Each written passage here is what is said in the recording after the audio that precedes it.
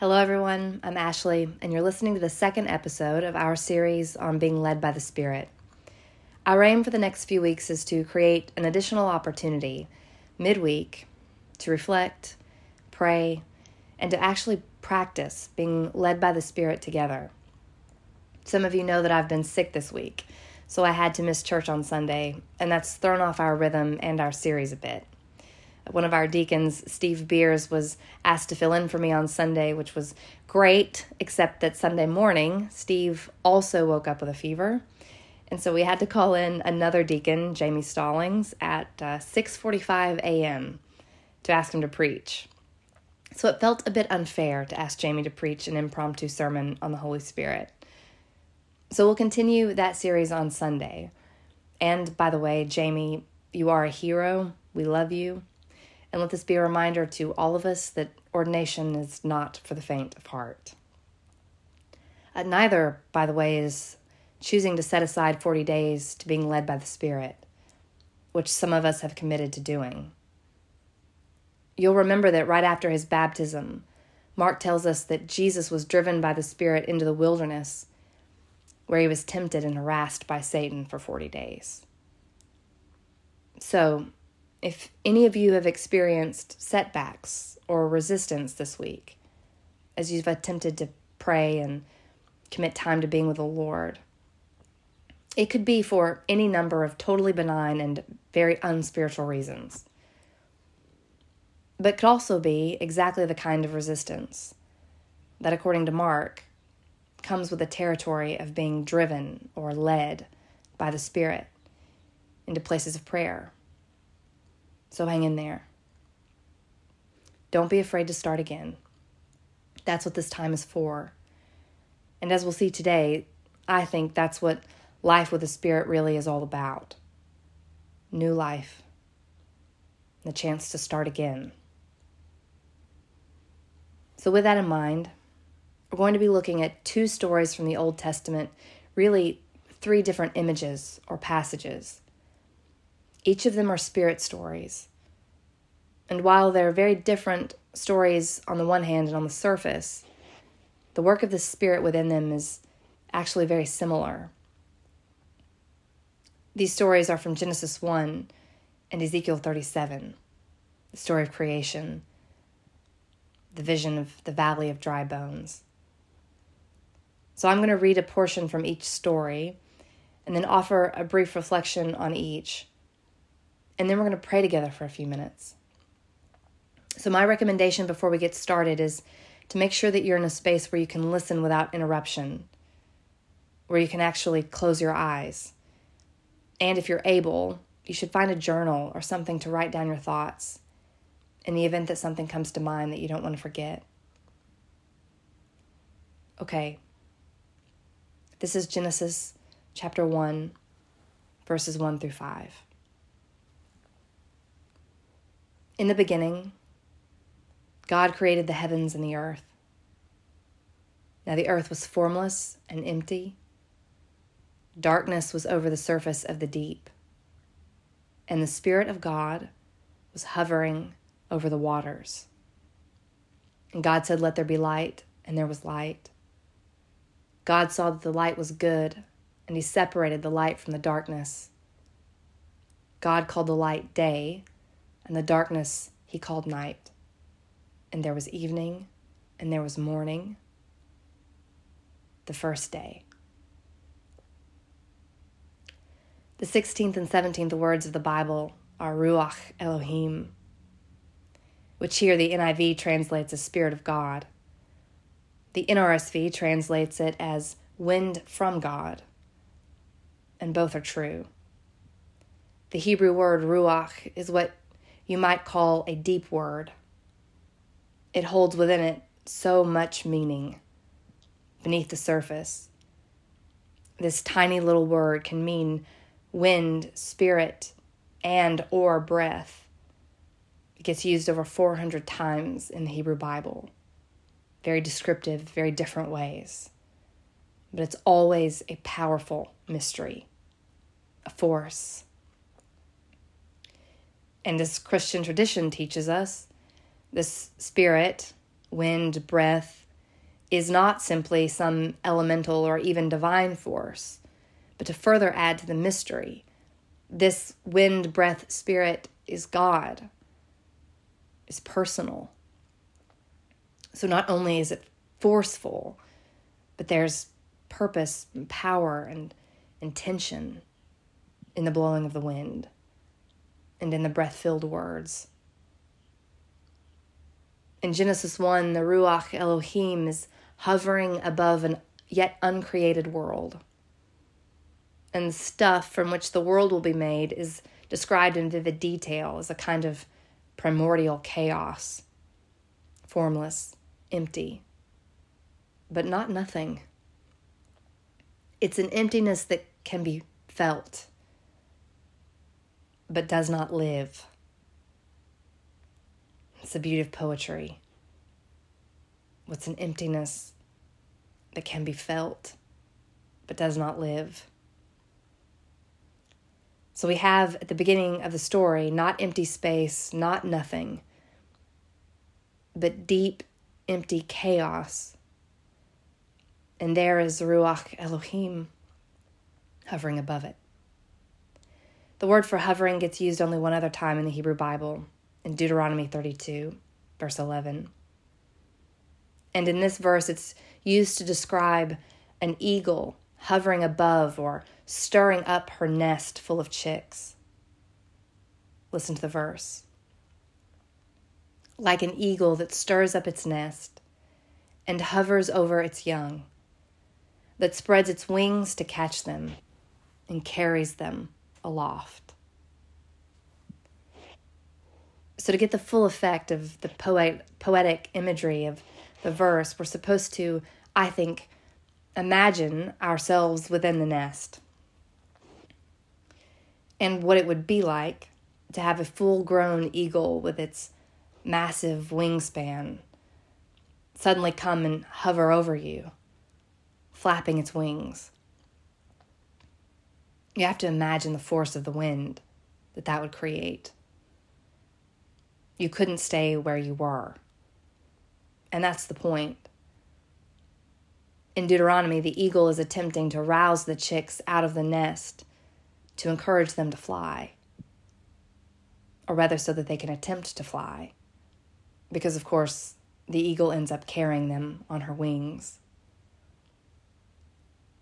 So the point in the passage is that the Lord both stirs up and rouses Israel. He draws them out into maturity so that they can fly and be who they were created to be. And a reminder that he's there to catch them when they falter. Similarly, in Genesis 1, creation is being stirred and drawn out of the chaos by this powerful, forceful wind, who somehow knows that within it there is life, and that this life has great potential. And I think this is also related to something similar is happening in Ezekiel 37. Ezekiel is, as a reminder, the priest who gets sent into Babylon with the exiles after the destruction of Jerusalem. And the vision that he receives in chapter 37 is of a valley of dry bones, which is, of course, a very vivid and painfully accurate description of the state of Israel at the time. So if the imagery of Genesis 1 is an emptiness that can be felt, similarly, this is a valley full of death that you can see and feel. It's not just death, it's not just nothing. It's somehow worse than that. These are the words of Ezekiel 37, verses 1 through 6.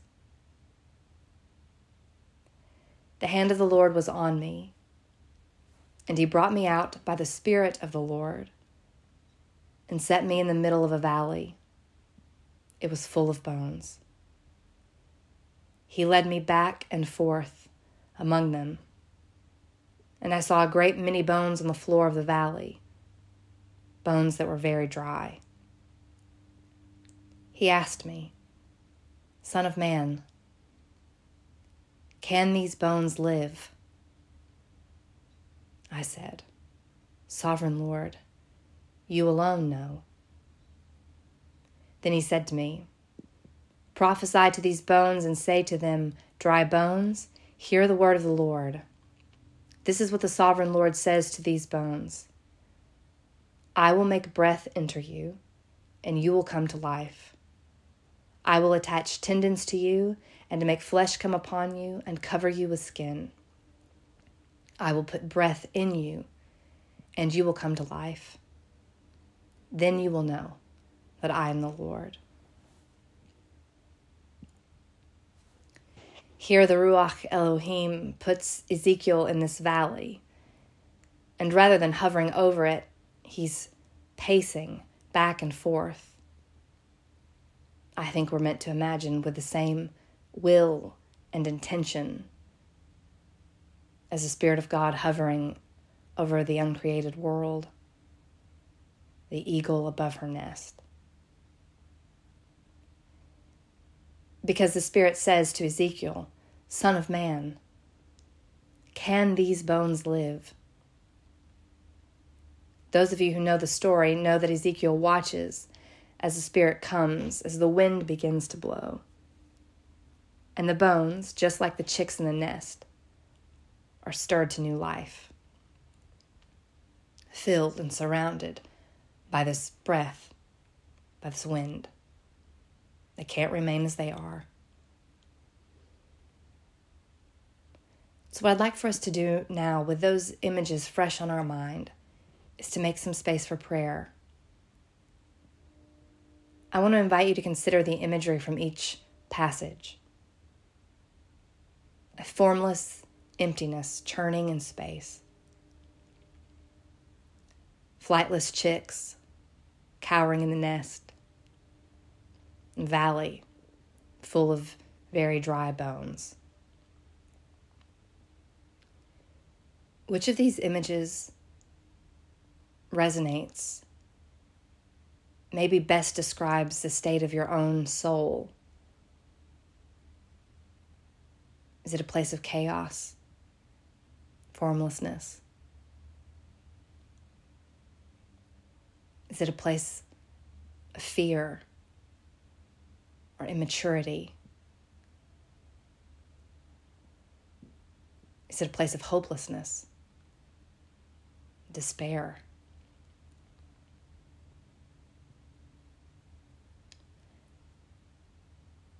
I want you to hold whatever image may be resonating the most in your mind, in your imagination.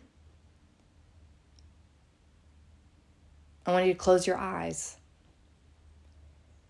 and imagine that you're suddenly surrounded by an incredibly forceful wind, hovering above you, all around you. It's powerful, terrifying, and almost paternal. It's clear that the wind intends to do something, almost as if it could say something. So what might the invitation be if it did?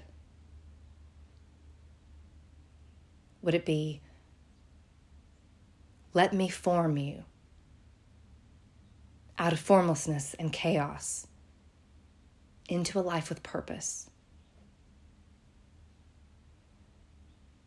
Would it be, come out and fly? You've been in the safety of this nest too long, and you have wings. Would it be, stand up and live? You are dry, not dead, and it's time to feel things again.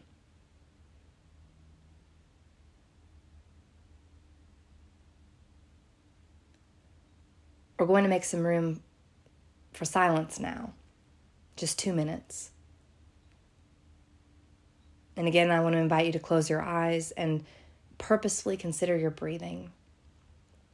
Take control of it. Bring it into rhythm with your thoughts. And let your imagination settle on an image and on the invitation. How might the Spirit be leading you? Be patient with your thoughts, patient with your breathing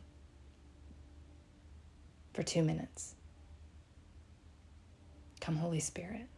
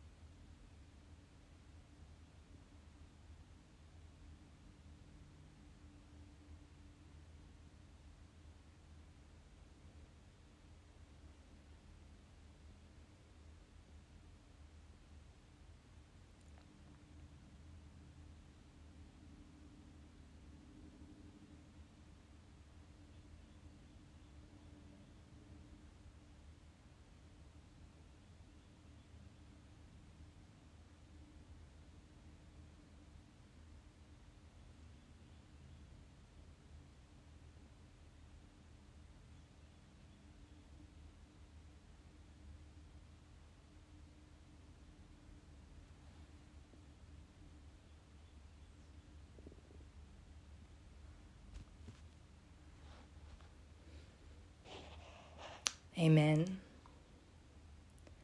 Amen.